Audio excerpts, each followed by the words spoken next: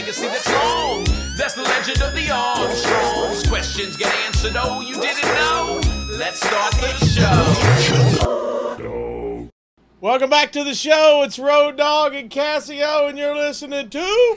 Oh, you didn't know? I pointed the wrong way. It's okay. I could have been over there. You don't know. Well, on my screen, you're over here. I'm telling you that right now. What is going on? That's a Mel Brooks movie from the get-go. Like, right over there. He went that way. You take them north. You take them west. I'm going to stand around here in a circle. This always reminds me of Brian Regan, the comedian who says, oh, yeah. Have you ever been he goes, I was behind a log truck the other day, and we got passed going the other way by another log truck. And I thought, if you need logs over here, and you need logs over here, why didn't y'all call each other and just stay in your own spot? That's actually really funny because right around all my neighborhood right now is all getting sold and kind of houses joining, not real close to me, but all around there, and they are clearing tons of land, and there are log trucks going everywhere. But what I think about when I think about log trucks is like Fatal Attraction. Or not Fatal Attraction. What's the movie? Final Destination. Fatal Attraction is where they boiled a rabbit, right? I was like, I don't remember totally different. The log truck. No. After he ate the boiled rabbit, he cracked a log. Look, there's a correlation. Just bear with me. Hey, y'all got y'all like a lot of logs in Florida. Yeah. I remember as a young man, we went and we played football. We had a tournament down there. And somewhere in Florida, and now, are you talking about football or are you talking about soccer? Football. American football. Okay. Because we had a lot of international talent listening. We were somewhere down there in the Panhandle, and I'll never forget, we got out on this practice field ready for a tournament, and all we could smell was the paper plant. Oh, yes. Cantonment. I guarantee you it was right near Cantonment. We had 35 13-year-olds puking everywhere, trying to run and heavy breathe in it. Oh yeah, it's you got to roll the windows up, and for about 14 or 15 miles going through there, whichever way the wind's blowing, you're going to catch it. And there's a couple of them right through here. It was bad. It's progress stinks. I remember the coach was, man, you guys rewarded. We're going to a tournament in Florida. And we're like, we're getting on the beach. Yeah, we're inland. We're not anywhere near a beach. Water's nowhere near. No, just Blackwater River is all you got. Sand and smells. That's all we got. Cottonmouths. All right, man. Welcome to the Panhandle. Well, welcome in. Let's hey, back. I don't even know what we're talking about, but how have you been personally? Last time we spoke, you fell. Yeah, ribs are getting better.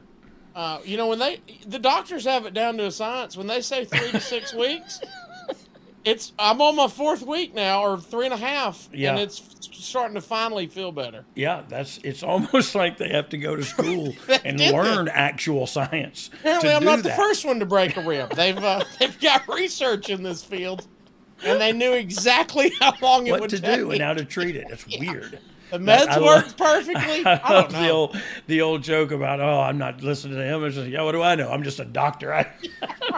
That's not what Google said. Yeah. Google said. It said I had cancer. The best part is everyone asks me if I've got it wrapped up, because that's the TV and movie thing. Well, yeah, on television you have to come out with it taped up, or we wouldn't know that you had a rib injury. I told the doctor like a goof. I'm like, hey man, you need to wrap me up. He goes, no, that would restrict your breathing. We need you to breathe. We need you to. Yeah, but everybody's got that. It's ribs. It's the rib damage. It shows rib damage, Doc. I always think of... Doc, do you not watch television? I always think of Gender when he had the broken rib back in the day. Wrapped up. That's how you knew it, man. And if you start in the match going for the tape, now we're on a whole nother level. Tells the story. I did not know, but Uber Fact just came through on the sidebar. Glenn Close was a lumberjack. So that's how I got the correlation. Yes, turns out she loves flannel. I don't know. I don't even remember what those jokes were from 5 seconds ago. Yeah. Fatal Attraction, log truck. Look There it it up. goes. There it is. Final Destination, Fatal Attraction. I got it. Well, we're not talking. We're not talking Final Destination. We're talking Unforgiven in your house, dog. Yes. Greensboro, April 26, 1998, my friend. 98 in Greensboro, North Kakalaki. Do you remember anything about it? Not one thing. But when we talk about it, I'll make some crap up. We'll tell a couple of poop jokes. Bing, bang, boom. We'll get right through her. 300,000. No, I remember it was hot. I remember times were hot, it? and we were a running. It was 98, and so. Oh, you mean times were hot, not temperature? Yeah. Himes, no, not tempers at Hey, all. was this outdoors and I didn't know it? Yes, it was the one time I worked with Buff Bagwell at Lake Altoona, and for summer camp. Did you really? No, You worked for we did. I did work with Buff at Lake Altoona outdoors in the amphitheater when we worked for WCW, and it was about 100 degrees out there. What's wrestling outside like? Oh, it was so hot that you didn't want to take a bump, so we would like get each other in a headlock and just kind of stand there. The ropes were hot as fire too, so it was like, okay, just stand right here. Don't move. It was laser beams are bouncing it was off of. uncomfortable. All right. Know. Well, we got we're not only indoors, we're in your house. Oh, my in friend. your house, and they call me Unforgiven. By the way, this was the first WWF pay-per-view that used the new Scratch logo. First ever. That's the about first that? time ever, people. How about that? That's a fact for you. Did Just you like the even earlier care? one about Glenn Close. Did you even care? About I what? moved to the Scratch logo. Did you think it was cool? I didn't even know. To tell you the truth. You're like, when did we do that? Was like, oh, that's cool. I can't wear this shirt anymore. Like, do I have a new one? Do you have a new one? No, I remember them rolling that out in a campaign, and they showed us all beforehand, and it was cool, and it was it was progress, and we saw it as attitudinal, if that's a word, and if it's Did not, they really tell you don't wear any of the old logo stuff? No, but that's of course they did, because that's when you go. You know what I mean? It was the WWF at the time, so there was already questions about the logo's legality, and so there was always that. Hey, just so ours was very different from theirs, and also you're current. If you're going to go out on TV, don't wear our old logo. You know what I mean? So I think that just makes sense. All right, dog. Let's get into it. 25 years ago, way back when it was the Dog and the Cats show, you discussed joining DX. Oh, yeah. And whipping Terry Funk and Cactus Jack's ass in that cage match. So everyone be sure to go back and check out that episode for what happened directly I'm not sure after. if I used such crass language when we talked about it. You never said ASS? I'm not sure. I could have. I might have slipped. Welcome, Dom. You have to edit your first part. I'm just kidding. We're just kidding, Dom. That episode, you guys talked about what happened after WrestleMania 14. Yeah. But let's talk about the dynamic changes with you and Billy being in DX now at this point. With adding you, Billy, and Sean all in one night, did you guys expect to be the top heel group considering Sean was working with Austin before he went away? Well, I tell you what, like so surprise, I never looked at it like we're top guys or not. I did know we were on top of the card. I did think we should have been there, and it's not that I didn't play a role in that. I don't know how or where I'm going with this, but like I never thought of us like, oh, we're the top guys now. But we were in a really good spot. And I just kind of thought, like, if there was a top guy, look, I was never the top guy. I considered myself very important.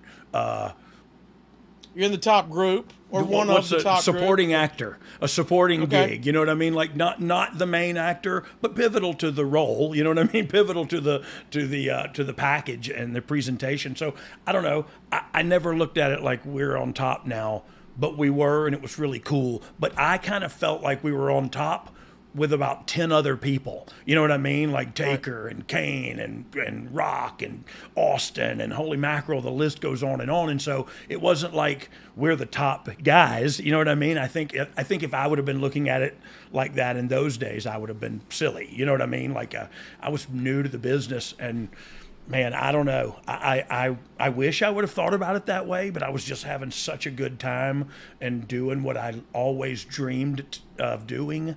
But it's also to what you said earlier. It's why the company was so hot. There's so many guys that were considered top guys that were I mean, just look at the roster. So many Hall of Famers. So So I look back and think about the guys that surrounded me, Crazy. and that's what I mean by if I say, that's just lying to yourself if you think you're a top guy in that group. You know what I mean? Like you can be one of the guys, but you ain't him. You know what I mean? You may ride with him, but you ain't. And so anyway, I never looked at it like that. We had a hell of a cast of characters, and I mean guys that were over for the whole 2 hours of television, whether it be Kane coming out here, Taker, Austin, Rock, whatever. It was DX, whatever it was, different factions. Here come the different talents. Man, an hour goes, and I'm talking sold out to the rafters, signs everywhere. I don't know, man. It was a great time. I say this a lot, but it was a great time to be a wrestler, and it was a great time to be a wrestling fan. With everything going on, is this kind of a reset for creative? Did they usher that in with the new logo? Are they talking about this, or did it just happen that way? Yeah, I don't think it's a creative reset. Say it's a creative reset. That's not true, because you're planning into Mania what's coming out of Mania. So it's not a reset in any way, shape, or form. It's just right. They added us. Did they add us because Shawn got taken out or Shawn was injured? You know what I mean? Like there's a lot of questions that go on like that I don't know the answers to. But when Shawn was exiting to get back surgery or whatever, we were coming into that, and we kind of stepped into that spot that he had made for himself and Hunter. You know what I mean? And Hunter had assisted him. They got to a certain spot, and then when one of them went away and they added us, we kind of stepped into that spot. Now, whether we deserved it or not is a different debate. But I feel like, history tells the best stories, and I feel like we did all right. All right, let's get into it. You tape a Raw from Syracuse, New York. The show is sold out. The story on screen is Triple H, the new leader of DX, dares the Outlaws and X-Pac to pee all over the DOA's motorcycles. We know what we pride ourselves on, Cassio, is like upstanding sportsmanship, gamesmanship, honest competition. You know what I mean? And so what we didn't like to do was stoop to stunts of urine and decadence. You know what I mean? We didn't like to do that kind of stuff. But go ahead. What were you saying? Your buddy Vince Russo made you pee on their motorcycles, right? Yes, right. I got to ask. It was obviously censored. Was it shoot pee? It was shoot pee, and I was a lot younger man, so the shoot pee was shooting. You know what I mean? Yeah. So it was not supposed to be, and so I don't know. This is another thing of why boys will be boys, right. but why would you do this? It was literally for no reason. Just because our people who worked on them and cleaned them and everything is going to have to do it. Not Don and Ron Harris. They ain't clean. They're not. And look at those son of a guns. If I wanted to pee on their bikes, I wouldn't. But anyway, we did. We did it. We did it, and me and Kid just laughed at we thought we won the World Series. What do you think they were going to do? Just pixelate it and not show anything, or squirt something out of a hose? No, we had little yellow, almost like you suck the wax out of a baby's nose or boogers out of their nose. Okay, one of those little things you could squeeze and it would just go. And so we had those filled with liquid that looked like urine. I think it was apple juice or something. We ended up drinking that and just peeing on them. I wish they would have came in, you squirting that in your mouth and just whizzing everywhere. Like this. Oh God. We showed them on screen. You've had a long history with the likes of Brian Lee and the Harris brothers. Yeah. Give us a good story with Brian Lee or the Harris brothers. Oh, good Lord. I can't tell you one without somebody getting arrested afterwards. But I tell you what, we have been around a long time together, through Smoky Mountain, through USWA, through everything, and then through, of course, through WWE, WWF back in the day. So yeah, those guys are great friends of mine. Now I've fallen out of contact a little bit with Brian Lee, and I saw him and I spoke to him via text through Wolfie D, who was at a signing with him. But Brian Lee was pivotal in my sanity, because he's a funny dude, man. He's a big, funny dude, that don't mind. Yeah, there he is. Hey, hilarious, and hey, don't mind throwing hands, don't mind talking his way into it or out of it. But for a while there, it was real fun to go out with those three guys. I'll tell you that much. And you might get beat up, but chances are you weren't going to. You know what I mean? Chances are you weren't They going were to. they were big bad boys, and they didn't mind being that way.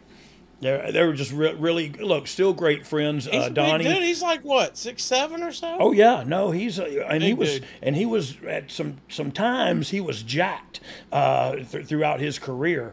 He was a Smoky Mountain heavyweight champion. I loved him in ECW and stuff. So yeah, he's been around a long time, and I love him to death. But the Harris boys still work around Nashville. Donnie's the manager of the Municipal Auditorium where we did the Flair's last match. Oh, That was Don Harris is the manager of that building. So yeah, I got to spend some time with him that day. Yeah, there it is. there we go. There it is. Yeah, that I got to spend some time with him that day. Just real good friends. They actually got me a real good opportunity. Here's a little story, but it's not very, it's kind of anticlimactic. They got me an opportunity to go through Vince and everything to go and record with Sawyer Brown. Mark, Really? what's his name? Mark Miller. Mark. To me, Sawyer Brown. Anybody Sawyer who's got a Brown. name like that, he's Sawyer Brown. Sawyer Brown. Hootie, Jethro Tull. They don't have a name. That's Yeah, their name. yeah. Actually, The race is on. Hey, so what was I saying? They got you a chance to record with Sawyer Brown. Yeah, with Sawyer out at his ranch in his recording studio, and we were doing it. And we were laying some tracks down, and we were doing it. We actually went out there too with Ronnie and K Dog to do the 3 Live Crew stuff. But then I started doing some singles country stuff, and I hammered and screwed the whole deal up. And so, bing bang boom, Brian's a failure. During that show, Helmsy would get the pin with a pedigree on chains. Any memory of this? No. Okay. For the love of God. Hello. The amount of times I sat on the outside selling something and watching Hunter hit the pedigree. They all blend together at this point. Yeah. It's like them logging trucks. LOD 2000, baby. Ooh. Would make the save afterwards since they on a battle royal at WrestleMania to earn a tag team title match against you and Billy at Unforgiven. Ooh. Legion of Doom 2000 with Sonny. Did you think that was the gimmick or a refresh they needed to get back on track, or was this the same LOD with Sonny? What do you think? Well, what do you think then? I kind of thought then like what I think now. I think it was, trying to slap a new coat of paint on something that was tried and true, and I don't think it needed it. And nothing against Sonny. Like she always was professional around me and came to work when she came to work. And so I don't know. That came out wrong. But I don't know. I just felt like they didn't need it. They're the Road Warriors, man, and I'll forever see them. You can change their name to the Pigeons of Doom and the whatever. I don't care what. And they're still the Road Warriors to me. What did you think at that point with the Attitude Era ushering in? They're kind of that, stalwart carryover from the character days, or however you want to say it. But did anybody think they were running its course, or was everybody still like, hey, they're the Legion of Doom, let's figure out how to make them happen? So I am 100% positive that there were those conversations going on above my head, like in booking meetings and creative. Like, have they reach their limit? Are we there with them? But like I said a second ago, to me, they were always the Legion of Doom, or the Road Warriors, all of the above, you know what I mean? And they were always the greatest tag team in the history of the business, you know what I mean? They were always, and that's just who they were to me. And I probably got, big britches and didn't act like that all the time around them, but I regret that, and I wish I had of, because they're still in my mind. They're, them and rock and roll, and there's just a few teams that you say in that breath, and they're one of them, and so they always were to me. What were they like at backstage at this time, 98? The same. Look, you know how all work and no play makes Jack a dull boy. Well, so Mike was all play, and Joe was all work, and so they got by. You know what I mean? So it was, but that's the way it always was from the moment I met them, and I bet if you talk to either one of them today, they'll tell you the same about the New Age Outlaws. It really was all about working out and looking good and doing good and being good, and I was just having a blast. You know what I mean? And so, Mike and I both, when I get the chance to see him again, I'll definitely talk to him about, does he wish he would have taken it more seriously? Because sometimes that's a question I ask myself.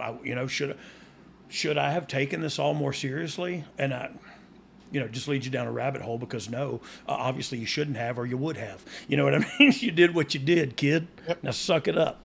Afford Anything talks about how to avoid common pitfalls, how to refine your mental models, and how to think about how to think. Paula, while certainly you can mess up on $1 million a year, it is far less likely than it is on $30,000 a year. Right. I would meet wonderful people that were struggling with a budget that was super tight. It was 100%. You need to make more money. Make smarter choices and build a better life. Afford Anything, wherever you listen. NMLS number 65084, equal housing lender. Woo! Tax season is here, which means you've received or are expecting that tax refund any day now, and you're thinking about what to spend it on. How about a new home? With SaveWithConrad.com, we're helping renters become homeowners every single day, and it's more affordable than you think. You don't need perfect credit. You don't need a huge down payment. In fact, you may not need a down payment at all. At SaveWithConrad.com, we take the stress out of the home buying process. We'll determine your buying power. We'll even help you find a realtor. And unlike the banks, we don't say no. We say not yet, but here's how. So if you're not ready right now, we'll get you on a plan to be ready. Stop throwing your money away, paying someone else's mortgage with your rent, and start the path towards owning your own home today at SaveWithConrad.com. From that Raw, you would go on the normal European tour. It would start in Manchester. You said it was hot, dog. How about 18,500 plus inside with 518,000 at the gate? That's a house show. 518,000 in 1998 at a house show. You know what I mean? And so look, we got a tour coming up and soon, and we have gates that are similar to that, but nowadays it's a lot. It's I guess the dollar. I don't know where the dollar's at right now, but we got gates similar to that now. I mentioned on one of our YouTube exclusives at one point that it's feeling kind of like a wave is coming, and I mentioned it feels kind of like 97. Well, this is what we're talking about today is 98, and we were fully 10 toes over hanging 10 on a big ass wave. You know what I mean? Yeah. So I just feel like right now is something's happening in the wrestling business, and has been for the past 9 months. You know what I mean? Like just something feels like it's happening, and it may just be gas. I'm not sure.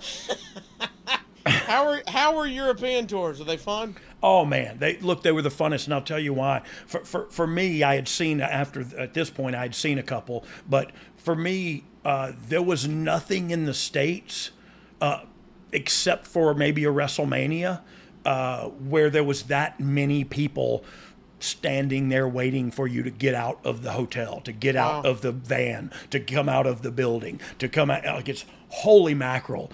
This is crazy. I mean, it's got to be what the Beatles felt like when they came here. You know what I mean? Incredible. Only I was really high, and I'm not sure if they were at that time. They might be. Well, look, that was another great time, and I'm not gonna tease about it.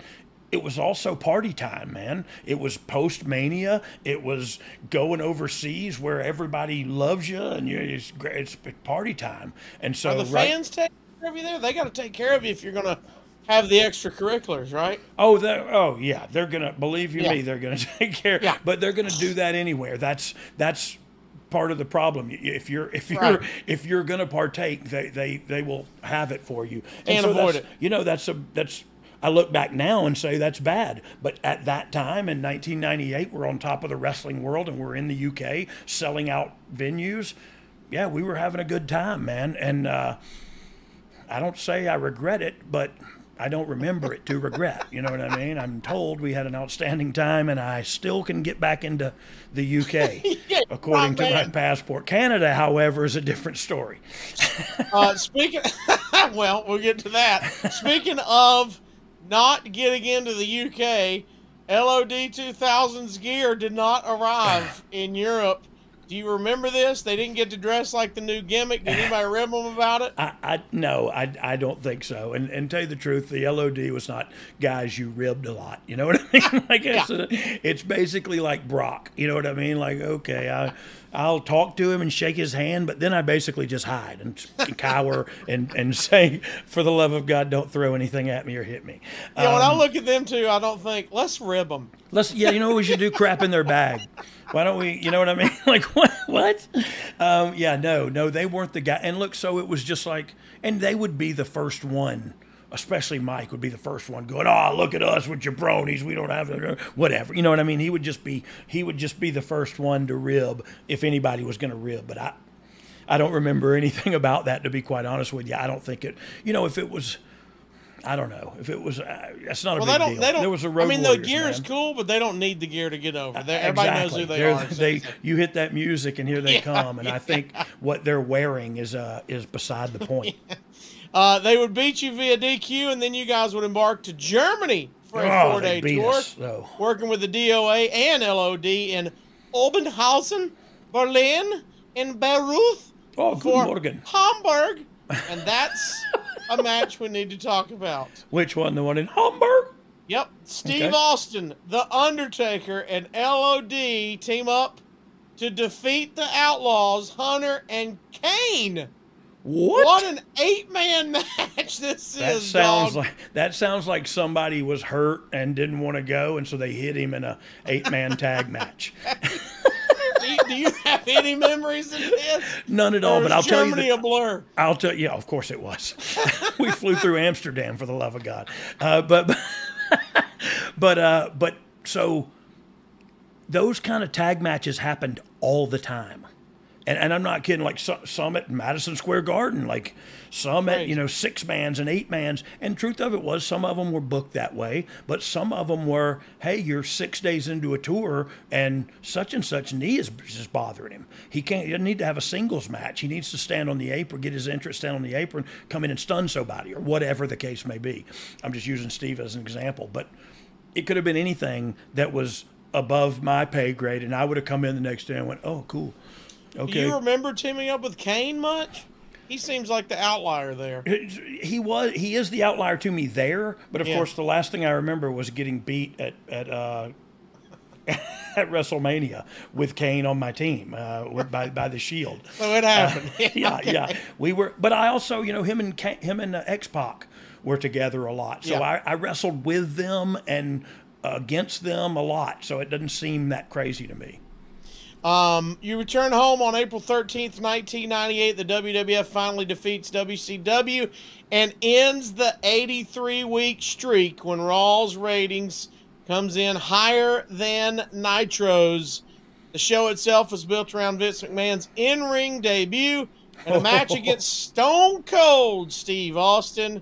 I know you've said before, hey, you kind of focused week to week. You weren't really looking at the ratings, and that was above your pay grade a little bit.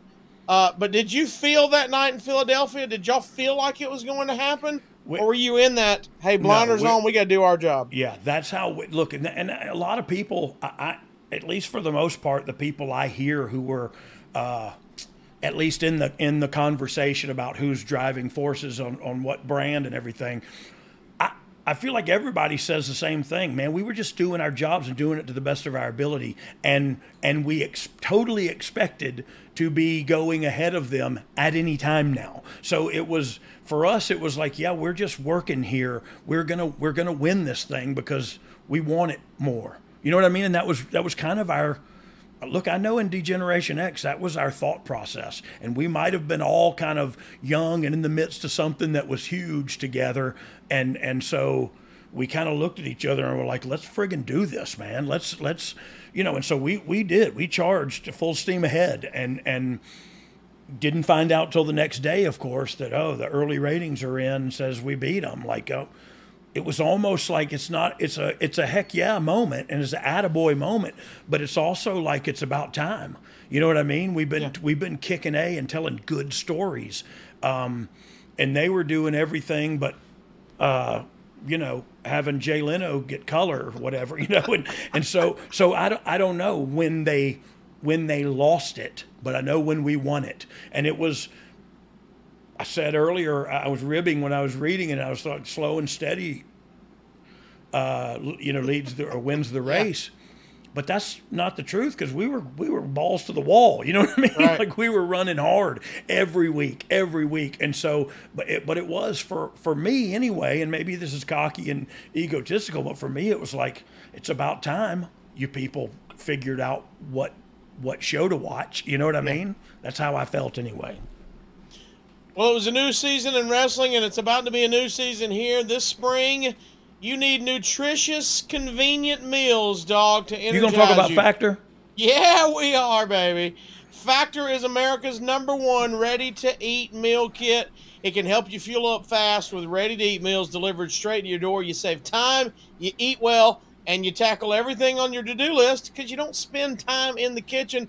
Dog, you got to try these for yourself, man. I sure did, and I tell you what I love about them is, look, no question here. I'm lazy, so when I get this food and I can put it in my freezer and then I can put it in the microwave for in less than 5 minutes, I'm eating. I think it's 2.5 minutes, and I'm eating a healthy portion of food, and healthy foods too. So the convenience, man, number one, the taste, number two. Also, what came for me was some shakes. There was a strawberry kiwi or something like that. There was some shakes that were really good also. So I got to look into that a little deeper. But they have shakes and meals.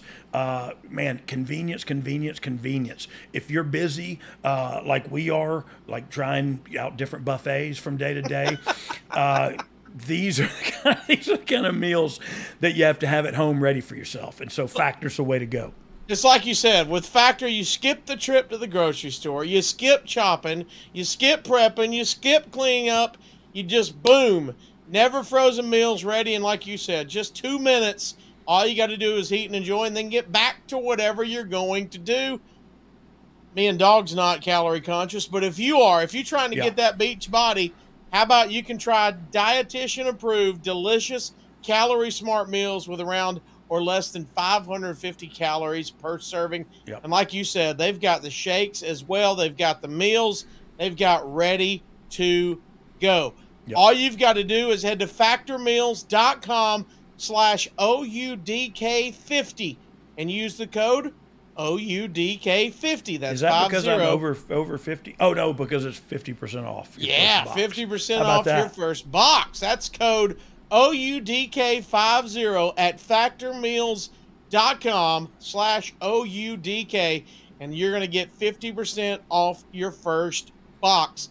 Cut back on that takeout, but add in delicious, time-saving meals with Factor, and we thank Factor for sponsoring the podcast. Amen. Healthy eating made easy right there at Factor.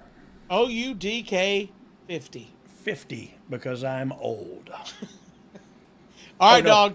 Yep. Let's talk about your involvement on the show before we get any further. What show are we talking about? The big one. The big one. From The Observer, a chain match with Skull and 8-Ball versus Savio Vega and Jose Estrada Jr. lasted all of 2 minutes and 15 seconds before DX attacked DOA, and then as they celebrated with Savio and Jose, China gave both low blows, turning on him. It was explained it was a no contest because in a chain match, there is no DQ. Try and make sense out of that since a no contest is basically a double DQ. It was horrible, says the Observer.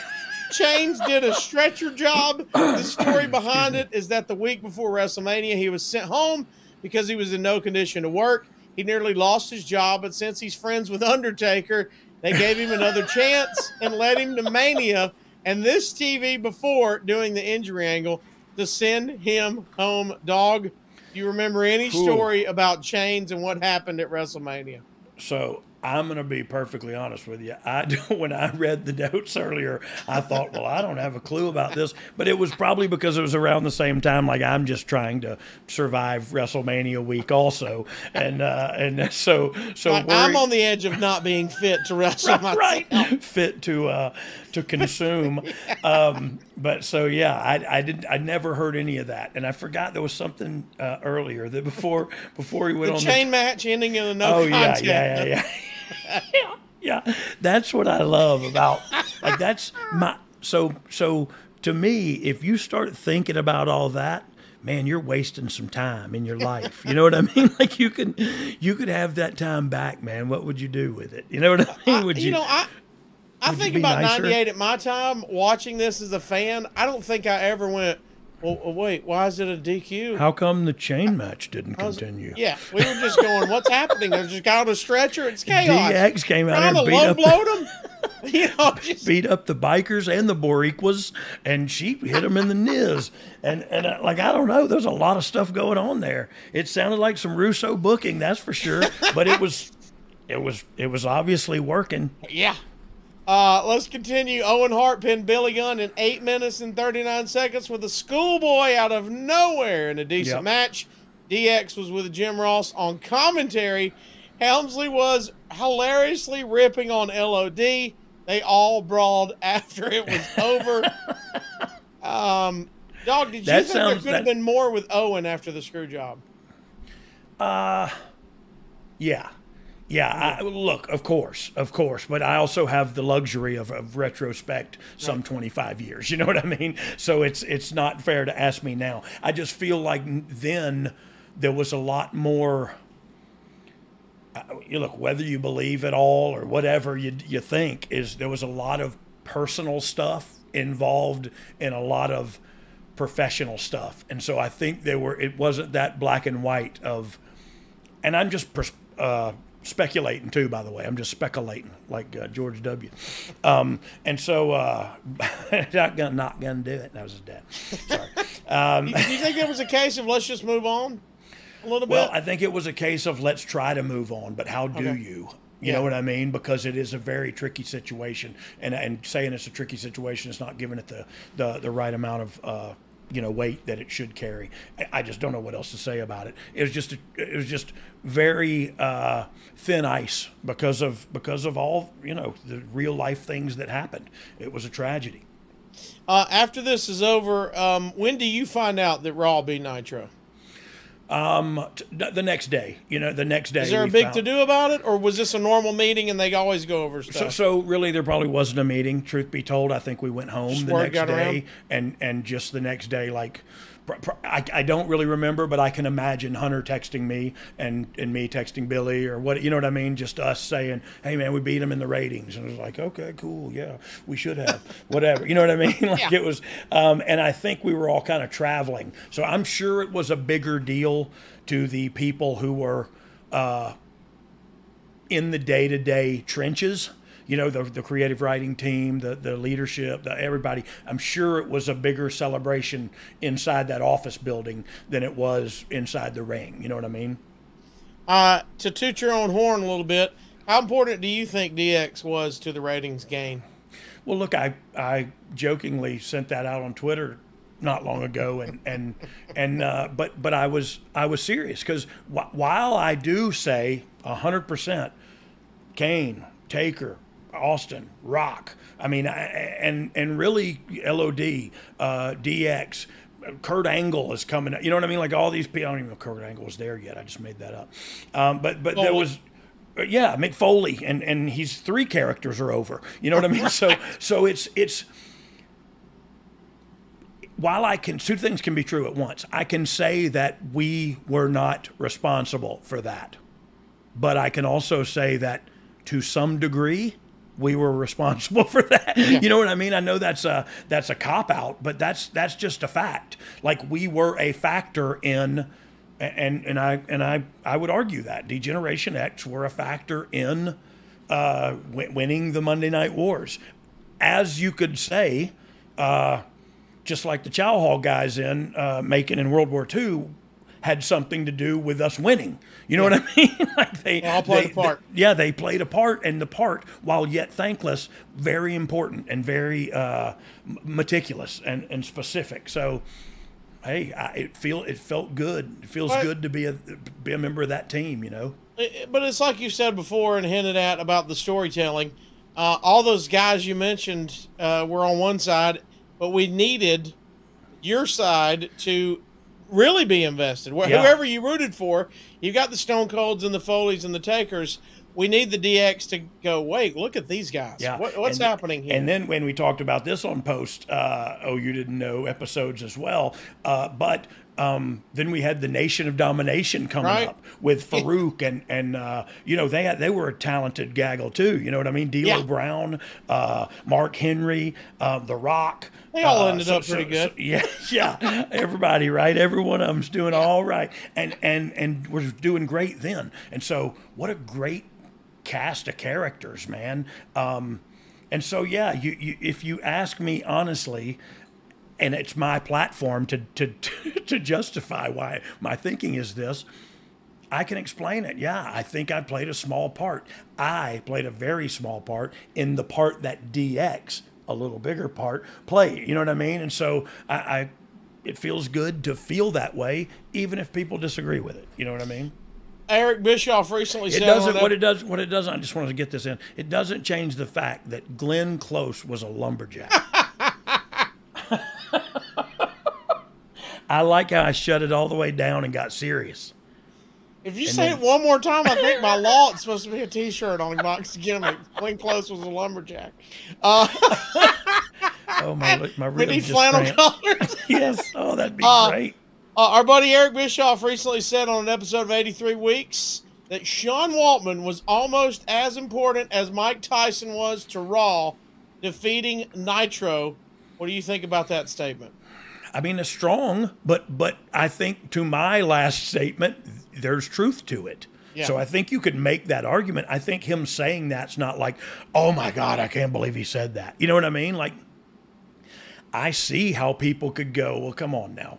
Mike Tyson was the crossover, and I can see where that argument can be made, but that doesn't mean that his argument is negated. Like, Sean played a huge role. He came over and you know what I mean? Like, he did play a huge role. And I've been arguing for my role for the past 15 minutes. So I feel like we were pivotal. You know what I mean? Yeah. And it's not like if they didn't have us, it wouldn't have happened. But I don't know, maybe it wouldn't have. The main event features Dude Love coming out and getting involved in a classic bait and switch to avoid doing Austin versus Vince. You guys are in a dark match after. Oh, heck Was the crowd disappointed, or are they just happy you're there? It doesn't matter if it's on TV. Yeah, a lot of the times when they're there, especially if all of a sudden here comes everybody back out and we get into a bing, bang, boom, and all of a sudden stunner and duck and stunner and duck, you know, and everybody pops and goes home happy, and the heels run up the ramp with their tail between their legs. But so yeah, a lot of the times, you know, because look, it was appointment television. So it was, if they took something away from you at the end of the night, next Monday you were going to get something. You know what I mean? And so I think they all, you know, the live event audience is in there and they have the mob mentality. Once you stun some people in there, they're going to pop and go home going, oh my God, Stone Cold's awesome. Well, speaking of, just for the record, 2 minutes into the dark match, you took the stunner in the 8-man. So they're all happy. Hey, look, I took it really well. I'm not going to lie. My knees and his landing, I could always stick it on time and land right flat on my back for the pin.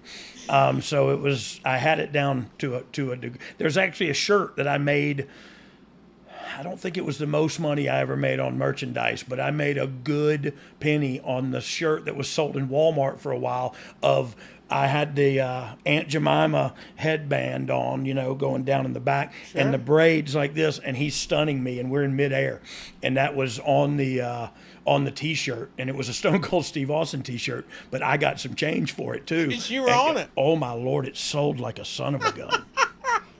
Yeah.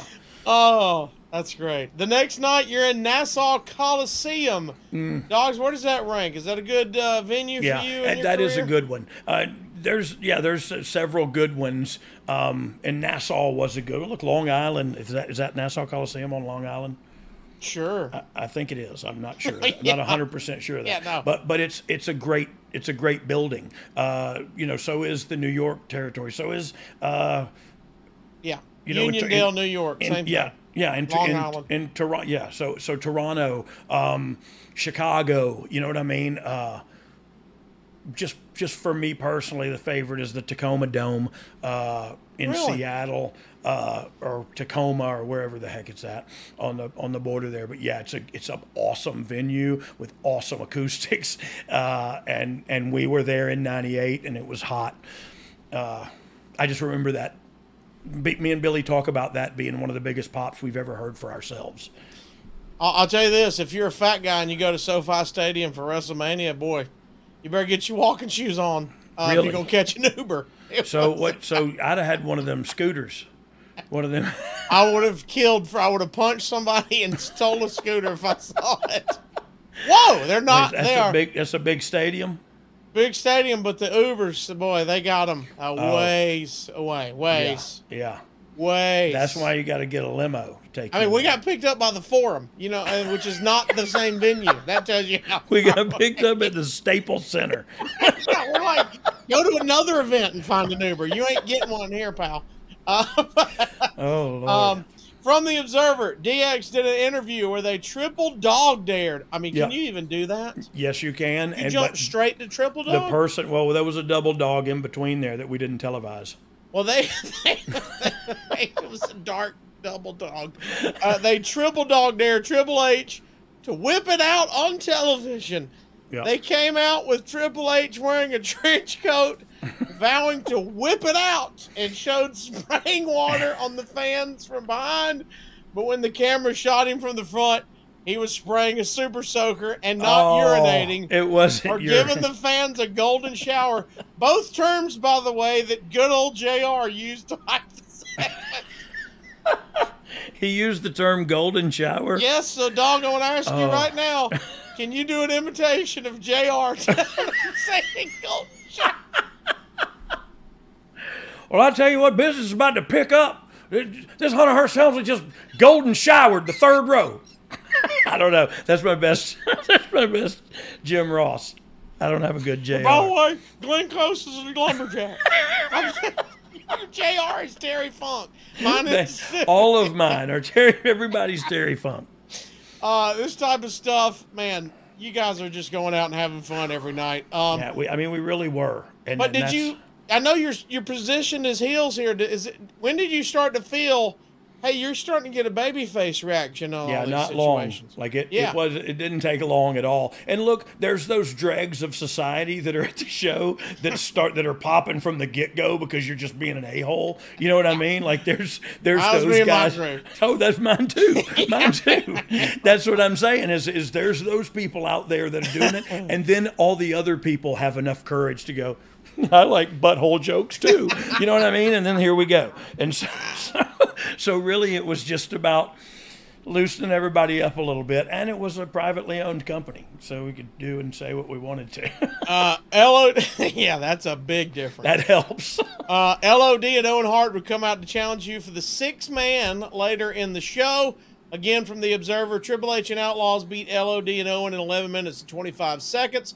When X-Pac hit Animal with a chair and Billy Gunn pinned him after a pile driver, Hawk wrestled like he was walking in his sleep, but the bout was decent since Owen worked most of the way setting up the hot tag.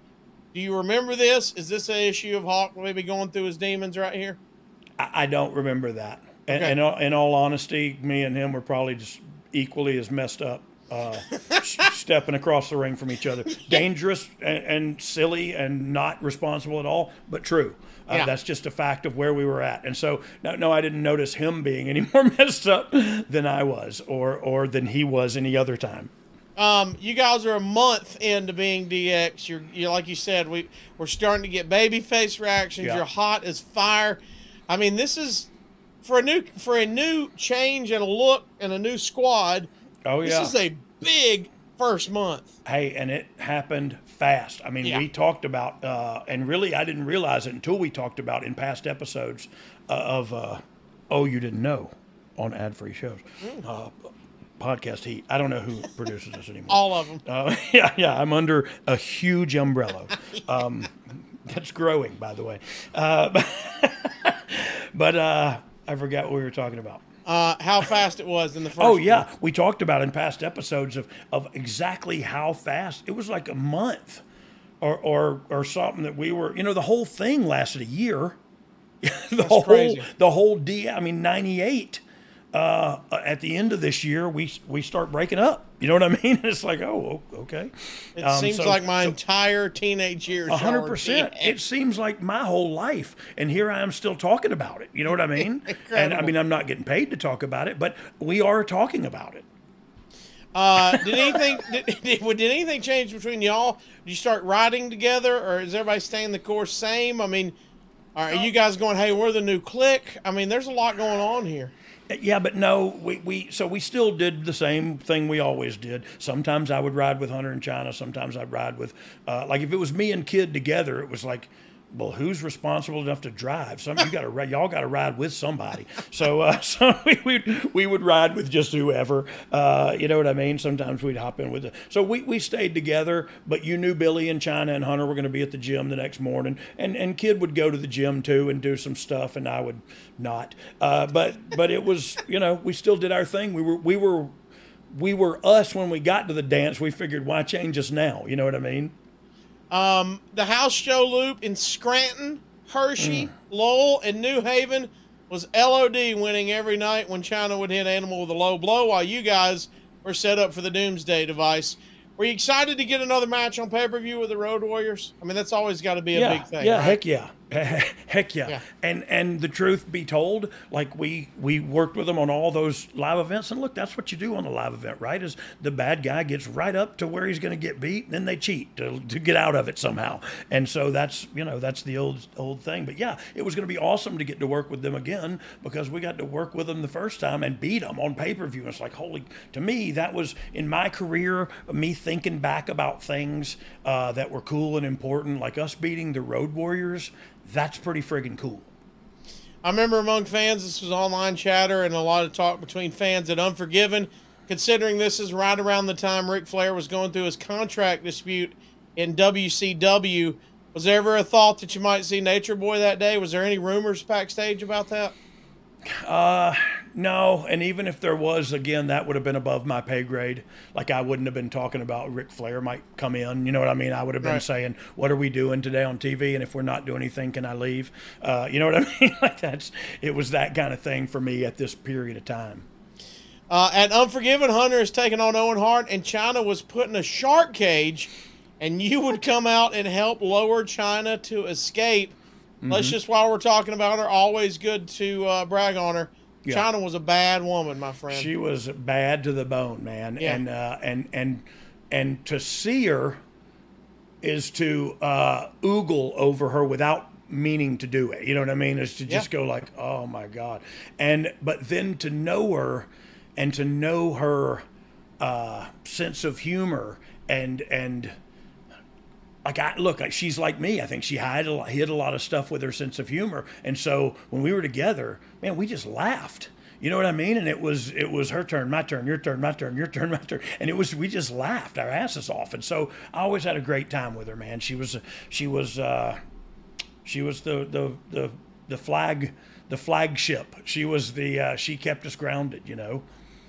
Before we get into the match, dog, I want to give everybody a reminder. Fight Plus is the ultimate digital platform for live sports and entertainment. Oh, you didn't know? Yeah, they're now offering a free 7-day trial over at tryfight.com. Fight Plus is packed with a premium live event schedule, over 1,000 hours of live action every year, a library of over 4,000 hours on demand, plus exclusive content. Fight is a great partner of ours. They support us, so let's support them. Give that free 7-day trial a try, and you'll be a member for life. That's tryfight.com, TRYFITE.com. Dog, I am a subscriber to Fight Plus, and it is worth every single cent and more. You're getting a bargain. 4,000 hours on demand in the library. So Woo. yeah, you could sit there and watch fights all night. You know what I mean, and all day next week too. Plus 1,000 hours of live action. Yeah. So is that a week? Yeah, you get a week free trial. Yeah, week free trial right there. Fight Plus. Tryfight.com. Oh, you didn't know? Ooh. All right, dog. Let's get to your fight from the Observer. I'd rather New Age not, Outlaws, especially from the Observer. I'd rather not. New Age Outlaws retain the WWF tag titles, beating LOD 2000 in 12 minutes and 13 seconds. The Outlaws claim that Dean Smith, legendary local basketball coach, was going to be in their corner, but came out with a blow-up doll that they called Dean Smith. Let me ask you this: was Dean Smith like really? He was the North Carolina basketball so coach. He's worshipped in this place, right? Yes, he is on top of Mount Rushmore by himself. And then you come out with a blow-up doll. Oh, Lord, just for the people that aren't basketball fans, you know what I mean? I wanted them he to was know. Michael Jordan's coach at North Carolina. The joke of it all was that's what we did, was we took a pee, literally, on everything. You know what I mean? Not just the DOA's motorcycles, but even the coach of North Carolina and Michael Jordan. You know what I mean? Like we did. And so to an extent, about what you asked earlier, there's a lot of people out there that are going to pop on that. You know what I mean? Well, the Observer noticed it didn't get the heat that you'd think, which speaks to you guys are starting to get babyface and everybody's loving it. Well, that's the great part about it. Whatever. I'm not listening to I'm not starting to listen to them now. Just because they're putting me over a little bit. Well, when you started hitting babyface, was that a disappointment, or was it like, oh, this is kind of cool move? So no, look, it's not a disappointment for sure. It's just kind of eye-opening when the fans are so fast to jump on that ride that, you know, I mean, think about it. They said, like, wrestling, the purist and traditionalists, and these guys are saying suck it. And all the people went to the guys that were saying suck it. But it was also that time where Stone Cold Steve Austin was drinking beer and shooting the boss a bird and kicking him in the groin and stunning him. And, now he's going to have a match with him this one night. And we promoted that and worked up to it and then did the old bait and switch, of course. But it worked. It drew the audience and it drew them away from WCW and to WWF at the time. And that guy, coached Glenn Close, too, from what I understand. North Carolina Lumberjacks. That was a big team. You remember when they played? She was on the roller derby team. The roller derby. Yeah, the Lumberjills. The Observer says typical LOD match. The stuff with Animal is decent, and the stuff with Hawk ranges from bad to embarrassing. Finally, they teased doing the Doomsday Device on Road Dogg, but Billy Gunn clipped Animal from behind. They mainly worked on Animal's knee for the next several minutes. Animal came back with the single worst-looking dragon screw in recorded mat history on Gunn and made the hot tag to Hawk after Hawk splashed Gunn from off the top. Road Dogg hit Hawk with the belt, but Hawk kicked out. Finish saw Hawk deliver a German suplex on Road Dogg, but ref Jack Dunn only looked at Hawk's shoulders while counting to 3. And I got my shoulder up. Dog shoulders also on the mat. Oh, I think I got one up. I'm not sure. No, you were both there. I would have to see video evidence of that to believe it. A couple things from this recap. They're really pointing out that Hawk had to be carried at this moment. Did y'all remember that? Or was it like you said, hey, you were going through whatever he was going through. You just were out there doing a match. Well, and also, at this point in time, the world wasn't like it is now where every man for himself and screw everybody else. It was about, if my buddies hurting, I got to make up for it. If you know what I mean, like and so I don't know. I never noticed it because we were just working and trying to live, and then people at the whatever the Observer, who've never been in a wrestling ring before, come in and tell you how this guy's horrible and that guy's horrible, and they're talking about one half of the mother flipping Road Warriors. So it's not ever funny or fair to say, oh, this guy sucks and that guy's like, okay, lace up a pair of boots and work with him in the Budokai, and you know what I mean, or ride. I imagine it has to happen all the time, whether it's, hey, maybe in some cases it is drugs or alcohol or whatever, or they're injured, or they just got gassed quicker than they thought they were. There's got to be 1,000 things that could go wrong in the ring where you have to carry your partner. 100%. And look, I'm not saying that he wasn't screwed up. I'm not, that's not what I'm trying to say at all. I'm also saying that I was along with him. And usually, because I've known him since 91, I think, usually if he has, I have, and vice versa. And so that's the way it went. You know what I mean? And especially if we were working together, it would be like, hey, you and me, just do this and do that. and right, wrong, or indifferent, that's the way it was. You know what I mean? Talk about the finish. Fan, not a fan, or were you just happy that it was Doan who ended up taking the Doomsday device and not you? Yeah. I didn't want to cut that backflip, that's for sure. I had taken it before and broke both my big toes. Just because I wore them wrestling boots, like shooter boots, like Asics wrestling boots. God only knows why. I just couldn't imagine my ankles being restricted in a wrestling boot. You know what I mean? Like I needed my ankle flexibility. Movement. Yeah, I needed that movement, and so I just wear kick pads and those, and I landed right on my big toes because I was worried about landing on my head. So I thought, well, I'll flip really fast, make sure I get over. I got over all right. Coming in hot. Yeah, I got over to the emergency room. Well, let's talk about this. You hinted at it earlier. Later that night, Jeff Jarrett sang with the country music group Sawyer Brown. Oh, look As at many that. of you know, Mark Miller, the lead singer of the group. Mark Miller, I was right. He went to high school with Ron and Don Harris. Yep. And they've remained friends since that time. Jarrett had practiced with them for a while, and as a singer did a good job. Anyway, after one song, this turned into an angle as Steve Blackman attacked him. But Tennessee Lee clocked Blackman with a guitar from behind. Jarrett then put Blackman in the figure four while the crowd loudly started "We Want Flair" chants. Dog, did you sing for Jeff here? No. Really? No, I did not. I'm going to be perfectly honest with you. I had no idea he did that. I did not sing for him in this case. Look, and I do know that Jeff went way above and beyond trying to chase a singing career, or at least see if he could have one. And they got to a place where, like, we could probably do this. And so I don't know why that ever fell apart, but he was always, they also play a lot of basketball. Mark Miller had a big basketball court in his big barn, and Jeff's a baller, and the Harris boys and Mark Miller and all them were ballers. And so they played a lot of basketball together and grew up together a little bit. How about this tidbit? Also on the show was the first ever Inferno match between Undertaker and Kane. What'd you think of that?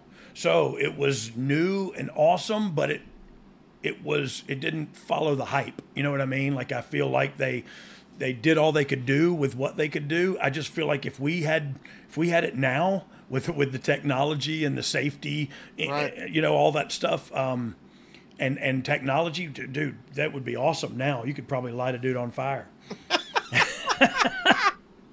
And then Austin and Dude Love would also be in the main event, ending when Austin hit Vince McMahon with a chair. The company had to be riding high with finally defeating WCW in the Monday Night Wars and the implosion of WCW right on the other side, right? I mean, this had to be, like you said, this was a fun time.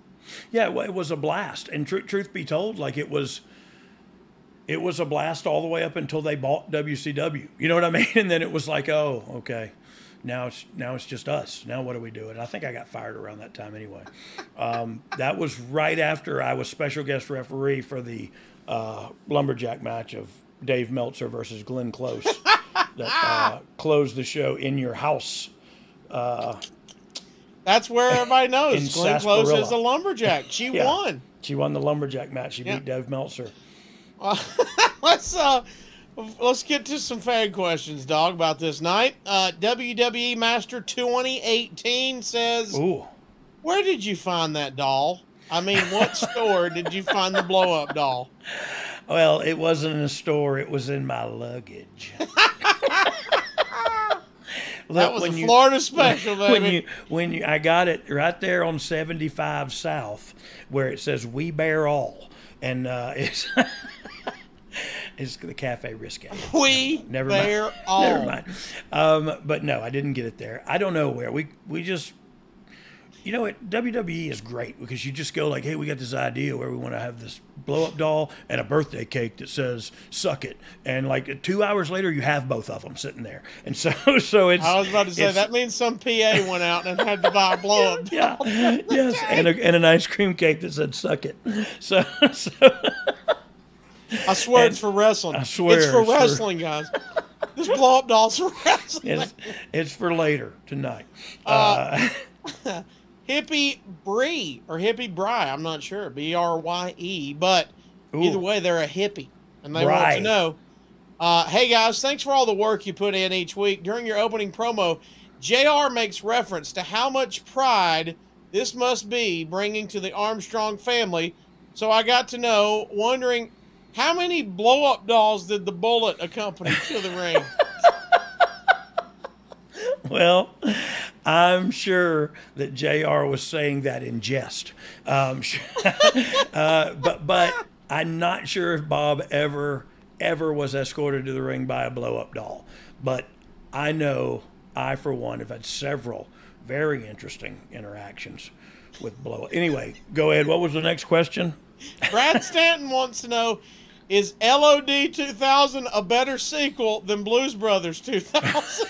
Yes, I will say yes on that for sure, only because of my pure love for the gentleman we're talking about. But yeah, Blues Brothers 2000 was a bad idea.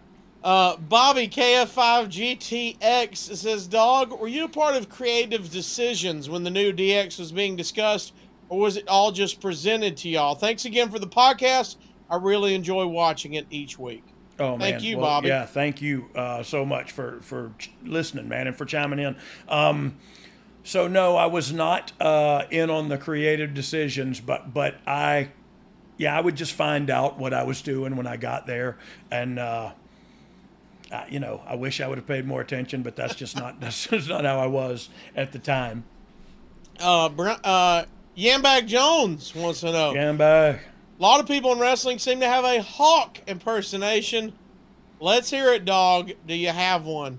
So I'll tell a little story, and it ends with the Hawk impersonation. Yeah. So this is probably 1991, and I'm in the Marine Corps, and I'm stationed in Washington, D.C. at 8th and I Marine Barracks. And they come to, I think it's Landover or something. They come to wrestle somewhere, and it's close enough, so I go to wrestling, and I go to the hotel bar afterwards, and it's funny. It's not funny at all, but it's just ironic that Bushwhackers, one of them just passed away. Wow. And so one of them just passed away, and so we were sitting. It was Butch. Anyway, they were great guys, and great guys. Look, I knew Butch when I was young, and he wrestled for Southeastern Championship Wrestling. Anyway, I went down there. I was in the Marine Corps. I went to so the Bushwhackers are sitting at the bar, and they're drinking, and me and Hawk and brother Brad and a few more people are sitting, away from the bar, but so the Bushwhackers stand up, and I'm there with a buzz cut. I'm in the Marine Corps, and they go, "Hey, Sergeant, Army Dog," whatever. They start kind of taking the piss out of me a little bit, and they're going on, and I'm just thinking like, okay, whatever. Like, I don't know what to do. But right then, Mike Hegstrand, Hawk, stands up on the table and throws a shot glass like he's crow hopping and coming in from center field. And it goes right over their heads and shatters on the wall across from them. And I mean shatters. And he goes, "Keep it down, Bluto. Don't make Popeye get out of his chair." That was a shoot line that came out of his mouth after he threw a shot glass at him. "Keep it down, Bluto. Don't make Popeye get out of his chair." And that was the whole promo. And everybody laughed and feared away and shied away. Right. We're And done all of after the above. that. But this was, this was the 90s. It was early 90s too. It wasn't now where you do that and everybody gets arrested, and you know what I mean? You just sit back down at your table and have fun. And go like, "Can we get another shot glass over here, please?" He dropped his at 90 miles an hour. Bryant Haremza wants to know, dog, during the Inferno match, did you ever consider running out and making s'mores and then running back to the locker room? No, but I do wish I'd have run out there and like tried to light a joint or something off. You know what I mean? Like just something to go, "Oh, my bad," and run out. That's a job for truth. You know what I mean? For Ronnie Killings. And Brian Fuller wants to know, he said, dog, on Foley's pod, it was mentioned that blow-up dolls were a big part of your act in 1998. Did the DOGG buy his own dolls, or did he send someone like Harvey Whippleman to get them at Blow Up Dolls or Us? Well, that's interesting that you mentioned Harvey Whippleman. No, I did not send Harvey Whippleman, but I do love Harvey Whippleman. The second part of that is, no, I did not buy my own. When you're good, you have sponsors. And so Blow Up Dolls R Us was a sponsor at one time. Right. No, I think that was said in passing and in jest as well. I don't remember, but maybe a couple of times having the Blow Up Doll. I love Foley saying it's your thing. Oh yeah, it was. You spent a whole year with a blow. I mean, we broke up after that, but we never got engaged or anything.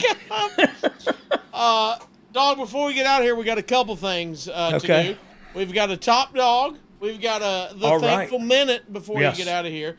Real quickly, I want to talk about this. Next week, though, we're going to be discussing the greatest Royal Rumble, the WWE's first trip to Saudi Arabia, booking a 50-man Royal Rumble. Oh, yeah. The controversy with Chris Jericho, Rusev, and The Undertaker, the steel cage match with Roman Reigns versus Brock Lesnar. A lot of meat on that bone next week. A lot to unpack.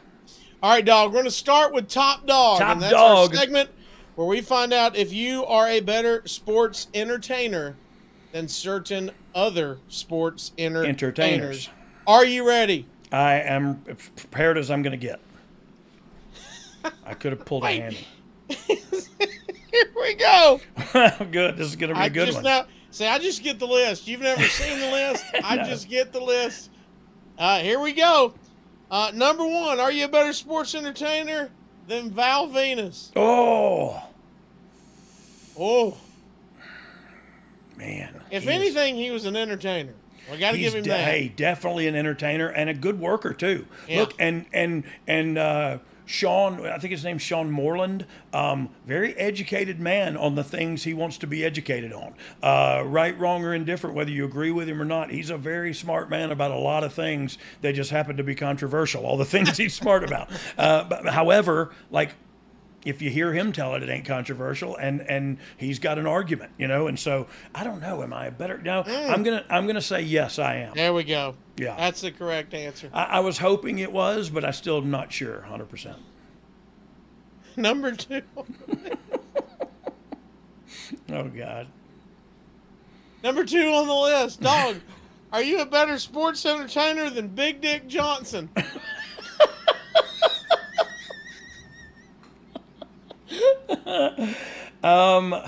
So I'm gonna say. I'm not bad at that. I'm not headed. So yes, I am. I am 100%. Oh man, 100%. Well, that was not the picture I expected to pop up. BDJ. If you're watching on our YouTube, BDJ. Look at that.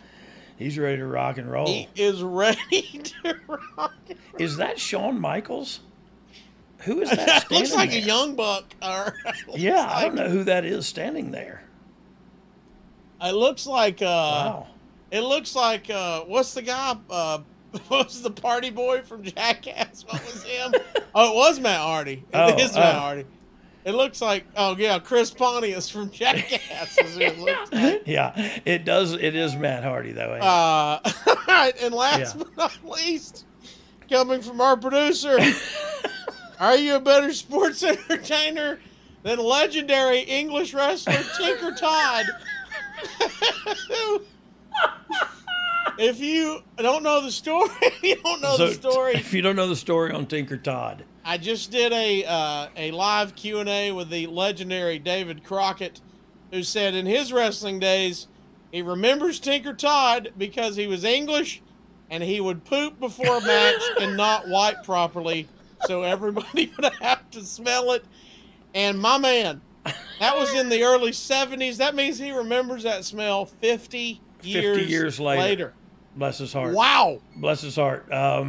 Any interactions with Tinker Todd? David's never been to war, apparently. You smell things. You smell things. No, so what I do want to do right now is, before I say whether I am or not a better sports entertainer than Tinker Todd, I want you to read his other names, his other monikers that he was known as. Alter egos. He was El Verdugo. Then he went to Oliver Windrush. Yeah. Then he was Ramon Napolitano. Of course he was. Ray St. Clair. Sir Albert Lansdowne. Oh. Sir Francis Sinclair. Ooh. And then he was Tinker Todd. He was part of the Royal Kangaroos, my friend. So that's where people will know the him Fabulous from. Kangaroos. The Fabulous Kangaroos. NWA Tag Team Champions. Yeah, what was the other cat's name? Al Costello. Al Costello, Abbott's twin sister. He was Italian. And his signature move was the boomerang, my friend. Boomerang. I mean, How about that? Look, having said all that and taken time to take that in, yes, I'm a better sports entertainer. But it sounds like he had a heck of a career. Yeah. That not only did what few do today, but jumped the pond and early and got domestic recognition over here. He wrestled for Mid-Atlantic Jim Crockett Promotions as early as 1952. Wow. And wrestled his last match in 1973. How about that? Yeah. Yep. That's pretty incredible run, man. Old mud butt Tinker. Stinker Todd. Mud butt Stinker. Well, you're 3-0. You're 3-0 for Stinker Todd today on that. Let me get some promos in because we're going to go out on the Thankful Minute. We want to go out on a high note. Don't forget, AFS has got some incredible shows. How about they have a Jim Johnson episode, dog? Oh, wow. You've talked about him before. Yeah. He created the soundtrack for generations of WWE fans. Iconic themes, The Undertaker, Stone Cold, Ultimate Warrior, and yes, D-Generation X.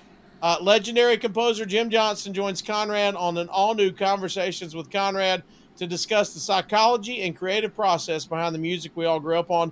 Available now only exclusively at adfreeshows.com, where it starts for just $9. You get thousands of hours of bonus contents, new live recordings of the new podcast, premium watch-along events, and you can see the live Q&A I just did with David Crockett, where he talks about Tinker Todd not wiping. Todd. We want to thank all of our sponsors for today's show. Amen. That is Factor, and that is Fight Plus. We appreciate that.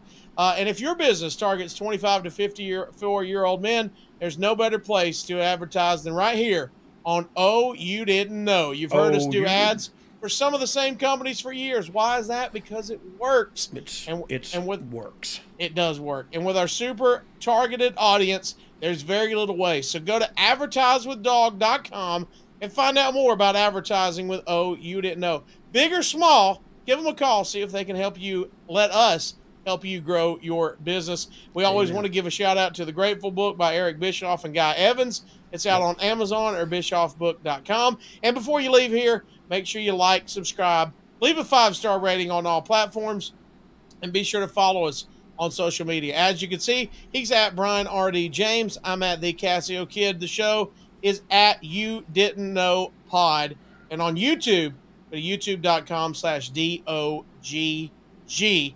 And plus, all the merchandise. I don't know if we've got any merchandise picks ready, but if you do, producer Dom, go ahead and throw that up. If not, make sure you go to boxofgimmicks.com. The infamous I'm a Fergal McDivitt guy. Oh, look at that. Oh, you've got that, and you've got the jersey. Go ahead, sling that jersey back up. Yep. I know those are running out. We only have 69 of those, and those are running low on inventory. So go now to boxofgimmicks.com. Plus, the Let's Go to Kill Terry Funk t-shirt is available there as well. Dog, before we get out of here, we want to end on a high note. With so much negativity on social media, we want to spread positivity. That's why we put 60 seconds on the clock for the Thankful Minute. And Dog, you get to tell us what you are thankful for in your life. He teased you. Okay, I'm going. So look, there's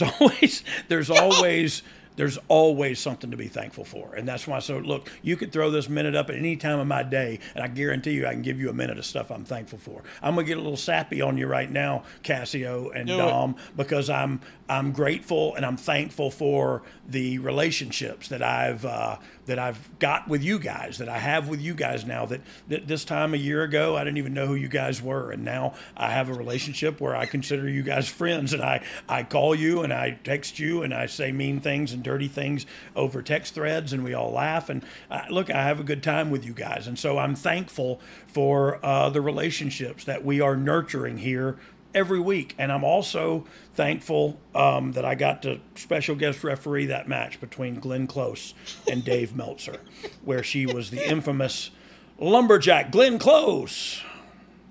We'll work on that on the merchandise. Be looking for that at boxofgimmicks.com. Glenn Close is a lumberjack. Should be a top seller. We'll make 7 of those. She's a lumberjack and she's okay. She works all night and she plays all day. I don't know how the song goes. It's an old Irish thing. Great stuff, man. Always good to talk to you, brother. Hey, I want you to go out thinking about this. Tinker used to poop and then not wipe and then wrestle folks. Did you ever have anybody like that? It was the 50s. Look, a lot of people pooped and not wiped. Did they even have toilet paper in the 50s? I'm not sure. Who can be sure at this point? There's no way to find things like that out. If you don't like smelly wrestling drawers, or if you don't like this episode, we got 2 words for you. Suck it. Oh, I look so mad.